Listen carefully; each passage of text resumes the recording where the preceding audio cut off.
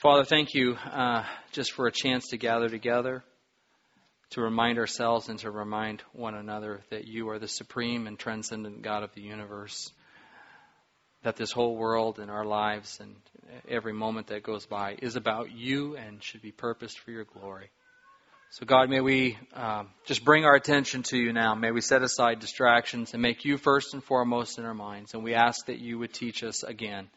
Show us what we need to change and how we need to be different. Teach us what we don't know. Teach us to be who we need to become.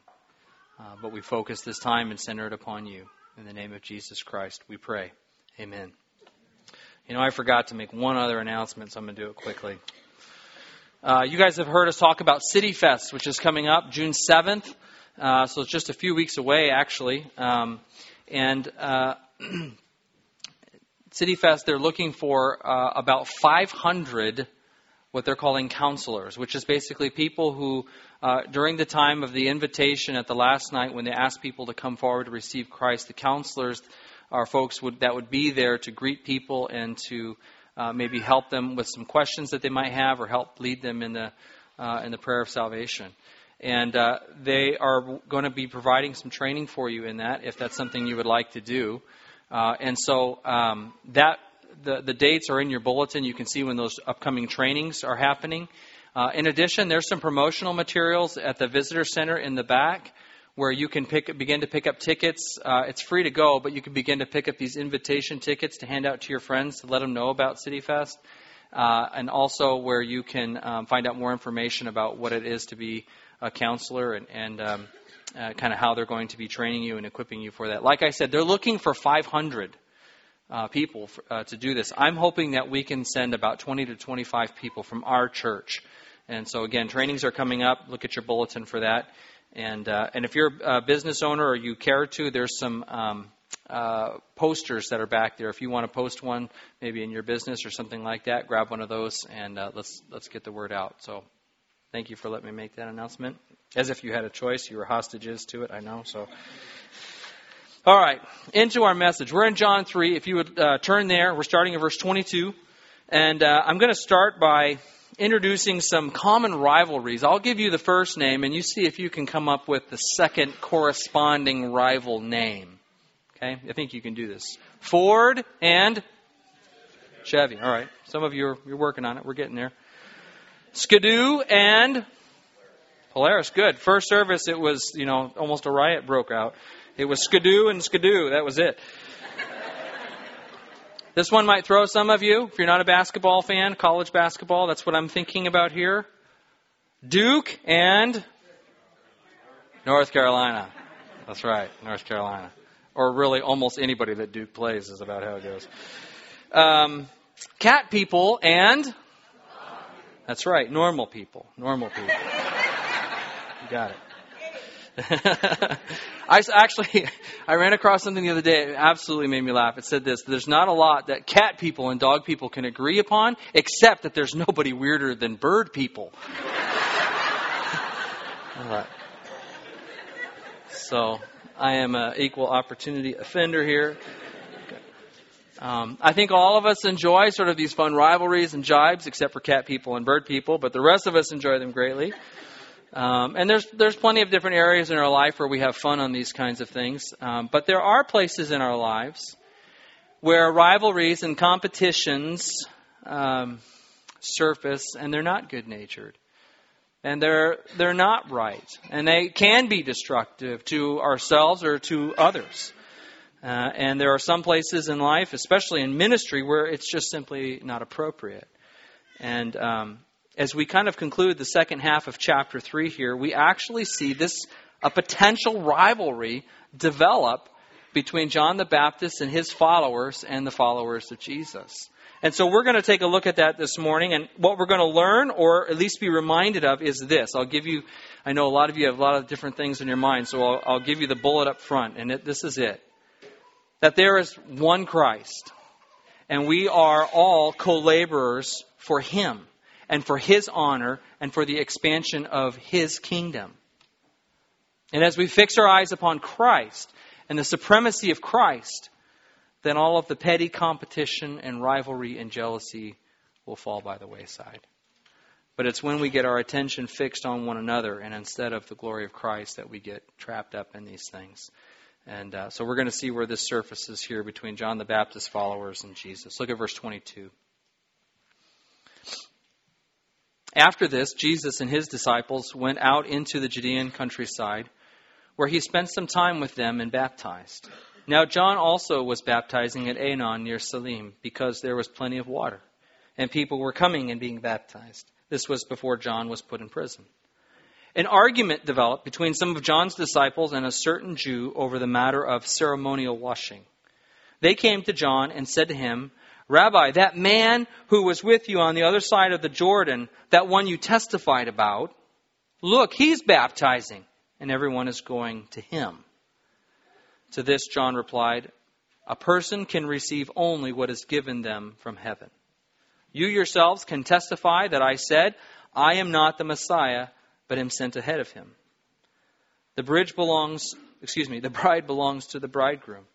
The friend who attends the bridegroom waits and listens for him and is full of joy when he hears the bridegroom's voice. That joy is mine, and it is now complete. He must become greater, I must become less." And so the first thing that I want to draw out in terms of broad principle is this, that John, it seems to me in this opening part, affirms the supremacy of Christ's ministry over and above John the Baptist's ministry. And it very quickly becomes apparent in the story here that the followers of John the Baptist, who were well-intentioned fellows, had lost sight of this. They had lost sight of what the purpose of their ministry was. And it appears that they had begun to take sort of personal accolades and credits and personal glory and affirmation from the ministry that they were a part of. The growth and the following that had occurred seemed to them to be about them. And so when another successful ministry across the river cropped up, they felt threatened by that. If their hearts, we understand, had been focused on the right thing, then they very easily could have rejoiced in the success of this ministry. They could have recognized, hey, we're all here to promote Jesus Christ, this man that John the Baptist was pointing to as the Lamb of God. And as the following increases, we can rejoice that they're successful over there because we're all on the same mission together. But the jealousy that surfaced here really shows and really reveals their self-centeredness. There had become a self-serving nature in the ministry. They had begun to use ministry for their own promotion. And then converse to that, to the followers of John the Baptist himself is incredibly humble. In fact, I would have to say this is one of the things that has stood out to me as in the past couple of weeks as we've been studying the life of John the Baptist through the Gospel of John, is his humility. I think I've always paid attention to sort of the wildness of John, you know, locusts and honey and dressed in this camel's hair and a leather belt and just saying wild things. But what I really appreciate about him through this season of studying his life is just the humility that seems to come forward. And so he once again takes a humble posture and he recognizes the sovereignty of God in the increase or the decrease of a ministry. And I think that's important for us to recognize and to apply to ourselves. I'll start with myself. Too many ministers, too many pastors, too many leaders have taken personal credit or personal blame for the success of a ministry or the lack of success of a ministry. Too many churches, now I'll expand to all of us, have patted themselves on the back for a season of growth, assuming that numeric growth is always good. They think that somehow they're responsible for it. They're doing all the right things, therefore the growth is happening because of their own efforts. This is a temptation that is available for us as a church, and we have to guard against that. We've recognized there has been a season of growth here, but we should be careful to never assume that it is because of anything that any one of us has done. If God increases a ministry, it's because He has done so. If God decreases a ministry, it's because He has done so. And so we don't want to take blame or credit, but recognize, as John leads us here with this word, that a man can receive only what God gives. A man can receive only what God gives. And I think a good way to illustrate this is to think of sort of an organic illustration. Think of a vineyard, if you would. In a vineyard, there is a time of growth. Oh, excuse me here. Some microphone troubles. There's a time of growth, and it can be rapid, and there's a time of harvest, and everybody looks forward to that. There's also a time of pruning. There's a time of consolidation. And I think that's a pretty good illustration for any sort of an organism such as a church or such as ministry. We need to recognize that God puts the impossible, the miraculous power in play for growth to occur. We're just a part of the machinery. But God does those things to make something grow. And so our goal must always be the health of a ministry and the clear conscience before the Lord. And let God render the rest. The health of a ministry and a clear conscience before the Lord. I've quoted Tozer many times with this particular quote, and it's apropos once again. Concern yourself with the depth of your ministry, and let God concern himself with the breadth of it. If God has called you to a specific ministry, whatever that is, whether it's over large numbers of people or whether it's to one specific person who is in a time of crisis in their life, I don't know, whatever it is, then serve hard and serve faithfully there and invest deeply and give much and be sacrificial and pray hard and trust the Lord to give what is needed. And let God take care of whatever would come out of that. At this particular point in Jesus' ministry, he has not yet spoken these words, but it seems that John the Baptist already has the sentiment that apart from Christ, we can do nothing. The power for ministry comes from God alone. And so I love this phrase. A man can receive only what God gives. Are you seeing success in your ministry efforts? Are you seeing a reduction? And are you patting yourself on the back, or are you kicking yourself for what feels like failure? A man can only receive what God gives. This is a message I think that you and I need to learn to preach to ourselves. And that might sound like a funny phrase, but one of the most important preachers in your life is you. Because you have to routinely tell yourself the truth. You have to proclaim to yourself what you know to be true from the Word of God that you've heard and that you know, and you need to preach it to yourself when Satan tempts you with other thoughts and other ideas. And so you need to preach to yourself this message. A man can receive only what God gives.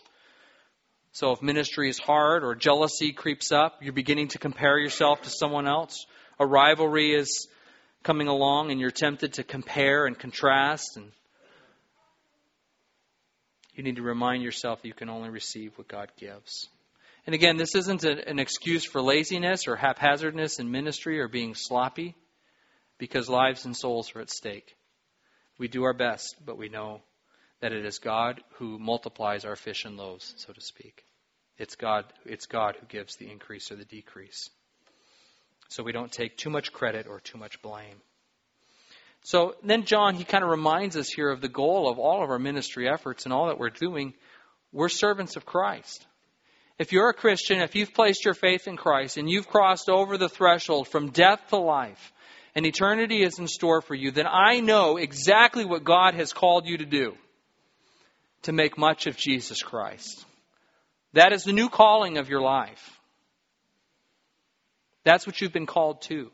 That's what we get distracted away from.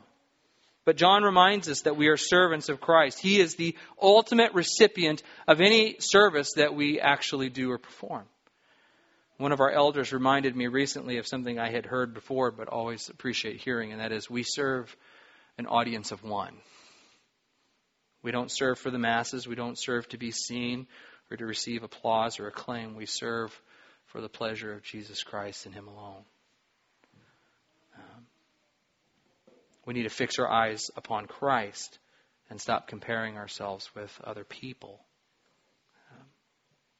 Let me kind of muddle around a little bit in your life and try to flesh out some ways this might show up.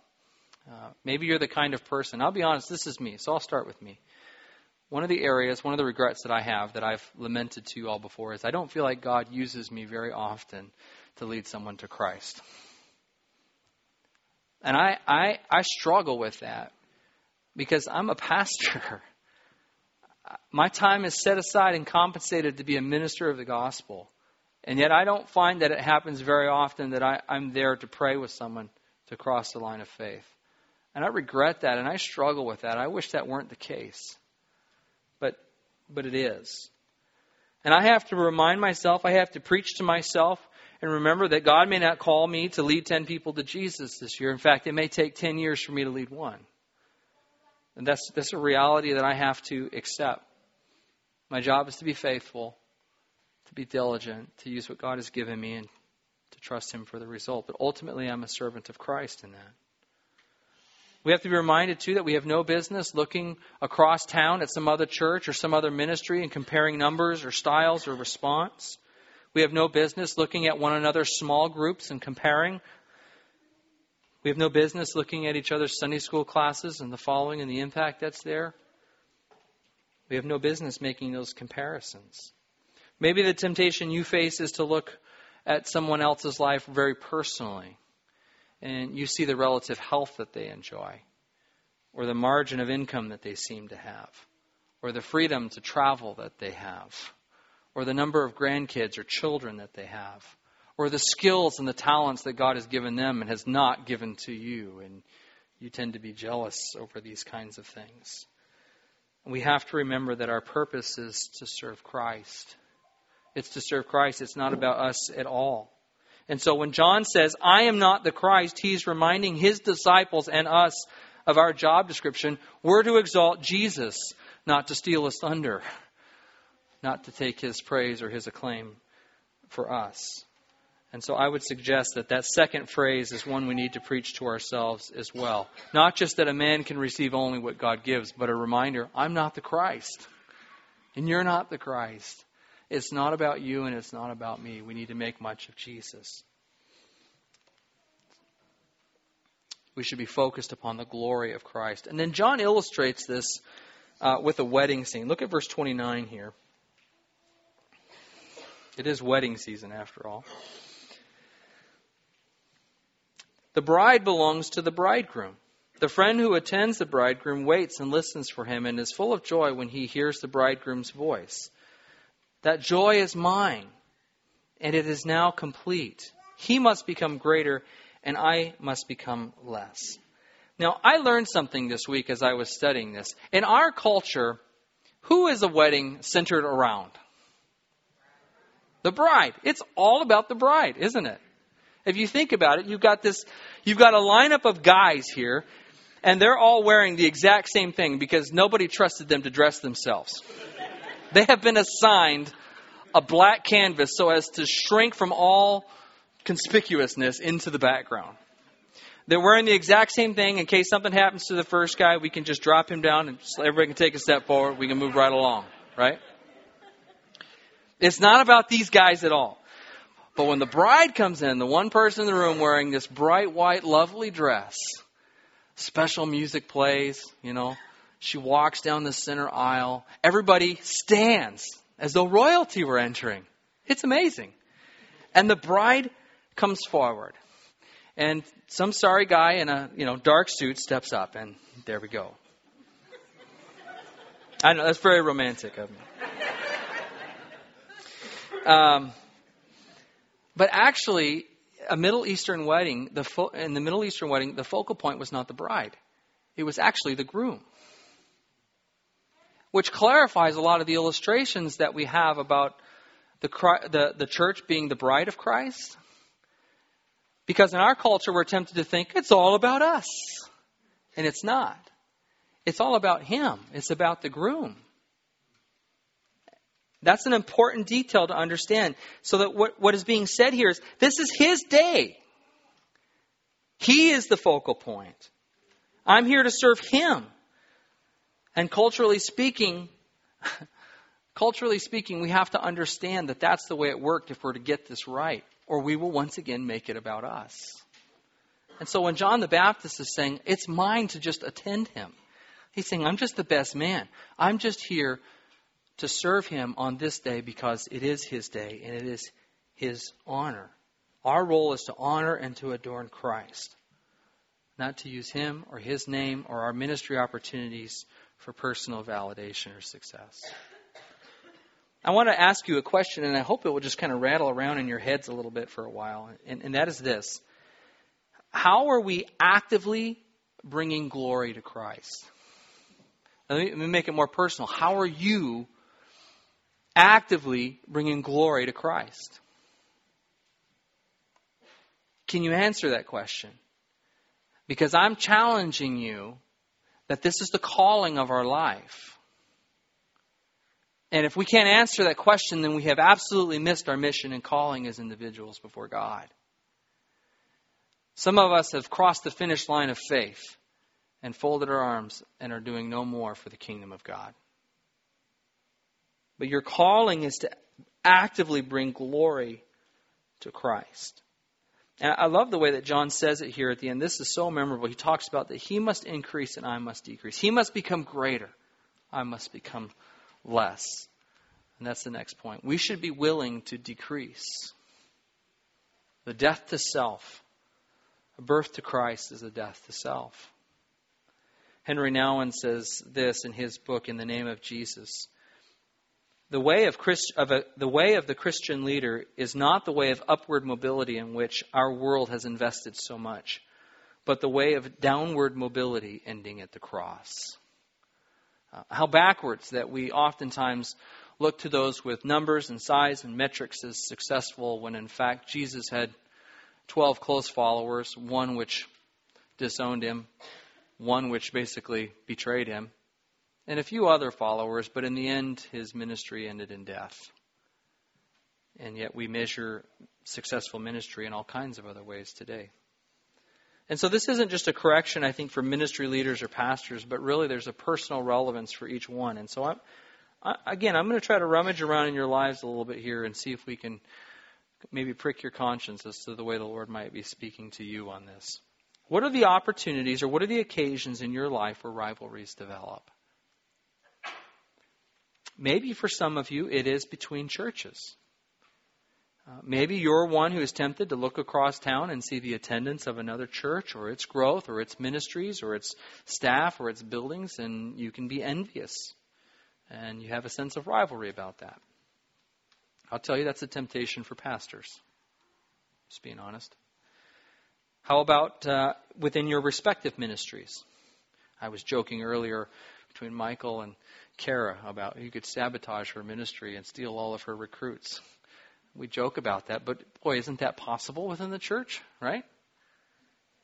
There's only so many resources, there's only so much airtime to promote things, there's only so much exposure, and maybe we can have rivalries among ministries. Or what about among ministers, leaders, people, servants? Well, this person has more following or more influence or more popularity. What about between friends? Maybe it's very easy for you to make a comparison with some of your friends. You look at the skills that God has given them, the gifting that they have, the opportunities they have, and you become jealous of your friends and the place where God has placed them. What about between families? Ladies, I'm going to pick on you, even though it's Mother's Day. You don't get a pass here.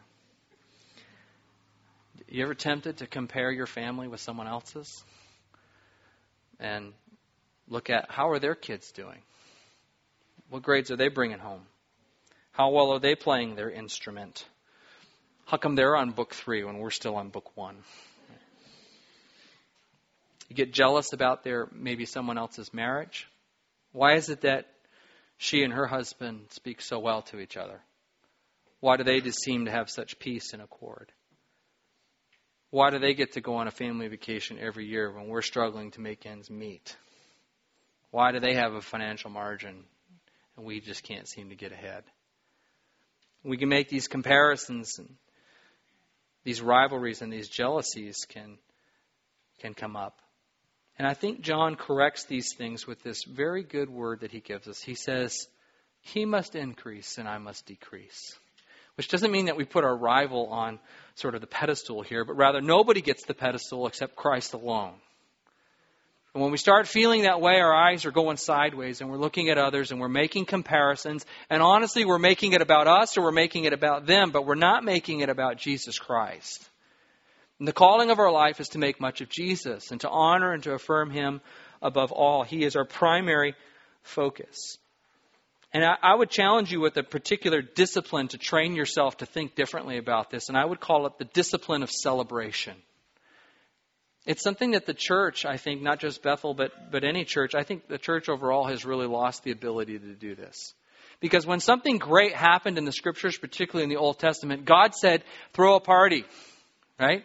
Have a party about this and commemorate it because God acted and you need to remember that He did this. And we don't do that very much anymore. I think a discipline for churches and for individuals is to throw parties and celebrate the goodness of God when we see it. Yeah. And we need to do that personally too. We need to be able to come alongside our friends and say, God was faithful to you in this. And we need to celebrate. And I'm throwing you a party. We need to practice that discipline so that we don't get into these competitive rivalries, but we celebrate the goodness of God. The second part of this, we've already talked about here, how John affirms the supremacy of Christ's ministry. And the second part of the message is this. He affirms the supremacy of Christ's message over and above his own here, in a sense. Look at verse 31. The one who comes from above is above all. The one who is from the earth belongs to the earth and speaks as one from the earth. The one who comes from heaven is above all. Notice the repetition there. Remember Bethel? When we see repetition, it's the volume knob of Scriptures. That's what we're meant to hear. He testifies to what he has seen and heard, but no one accepts his testimony. Whoever has accepted it has certified that God is truthful. For the one whom God has sent speaks the words of God, for God gives the Spirit without limit. The Father loves the Son and has placed everything in His hands. Whoever believes in the Son has eternal life, but whoever rejects the Son will not see life, for God's wrath remains on them.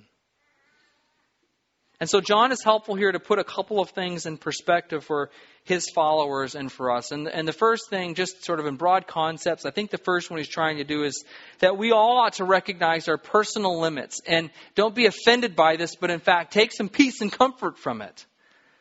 He says, the one who is from above is above all, and we're just from the earth. We are finite. We have limits, and there is comfort and peace in acknowledging our limits, because when we take responsibility for everything under the sun, then we struggle with one of two things. We either struggle with pride because we think we're responsible for too much, or we struggle with overwhelming guilt because we have failed too much. And there is great peace and comfort in acknowledging our limitations, that we are from this earth. But Christ, who is above all of us. And His message and His words are above anything that you and I could say or to offer. And secondly, we need to rejoice in the power of the gospel. We need to rejoice in the power of the gospel. This passage is again reminding us of the supremacy of Christ, not just over John the Baptist and not just over his ministry, but in fact, John the Baptist is sort of pointing back to all of the predecessors who came before Christ. He's looking back to all of the prophets that spoke a message before Jesus arrived. In verse 34, we're given this phrase here. It says that God gives the Spirit without limit. Now, we can look back in the Scriptures and we can come up with many prophets such as Nathan, David, Samuel, Jonah, Isaiah, Joel, who in a moment in time were indwelt by the Spirit of God for a specific occasion. And they were empowered to do it. But it was for just an occasion. The Spirit sort of came and left. It was a localized manifestation for that particular moment. And as great as and powerful as it was limited in time. But now, John says, one has come to whom the Spirit has been given without limit. When we look at the baptism of Jesus, John the Baptist said that he saw the Spirit descend upon him, and there's a key word there, it remained upon him. It remained. And so there was a power and a manifestation of the Spirit of God in Christ as He did His ministry. And I just confess to you, I don't understand that. How does the triune God, the Spirit, empower Jesus' work? I don't understand that. But what is absolutely clear here is this. Jesus' ministry and his message are superior to any that have come before him. And John wants us to see that in no uncertain terms. God has given him the Spirit without limit. The words of Christ and the words of God are superior to anything we would offer. So when God calls you to that moment to speak the truth to someone, make sure it is grounded in the Scriptures, because it has a power that you yourself don't have. I think it's interesting here. There's all kinds of occasions where in the Scriptures and actually in history where we see potential rivalries, even within ministry, sort of develop. We can look back to David and Saul. Remember this? Both David and Saul were actually anointed, not at the same moment, but during the same time. Their anointings to be king overlapped. For 16 years, David waited after having been anointed by Samuel to wait for the time that God would have him ascend to the throne. And was there a rivalry going on? You better believe it. Saul wanted to play human darts one day, if you remember. It says that he tried to pin David to the wall with a spear. So we see it there. We see it, of course, here between Jesus and John the Baptist, the potential rivalry that he is trying to keep down. And again, John the Baptist takes this humble posture and affirms Christ. We see it later on between Peter and Paul. Initially, Peter was sort of the leader of the church, and then Paul comes on the scene. And here's an opportunity for a rivalry, right? But somehow Peter just kind of affirms Paul and steps to the side. It also happened in church history between Whitefield and Wesley. I don't know if you know about these guys. Whitefield was a preacher. He'd step on a stump and just get preaching and a crowd would gather. And Wesley was a very different kind of man, a more administrative type. He didn't have these huge numbers of followings and he didn't have this charismatic personality. But what he went and did is he followed around behind Whitefield and organized the groups of converts into small groups of discipleship groups. And in the end, it's interesting because at the end of Whitefield's life, he lamented that it was Wesley who had the greater impact than he did because of the long-term discipleship that he had put together. It also happened between, of all people, Spurgeon and C.S. Lewis. I don't know if you've heard of these two guys before. Spurgeon was this great big beast of a guy, which was one of the reasons he did so well in preaching, because oftentimes he wasn't mic'd, so he would just have to project. C.S. Lewis was known to enjoy a good pipe. And one time, these two guys met, and Spurgeon looked at C.S. Lewis and said, "I can't believe a man of your quality would degrade himself by smoking a pipe." And C.S. Lewis looked right back at him and said, "I can't believe a man of your stature would be so fat."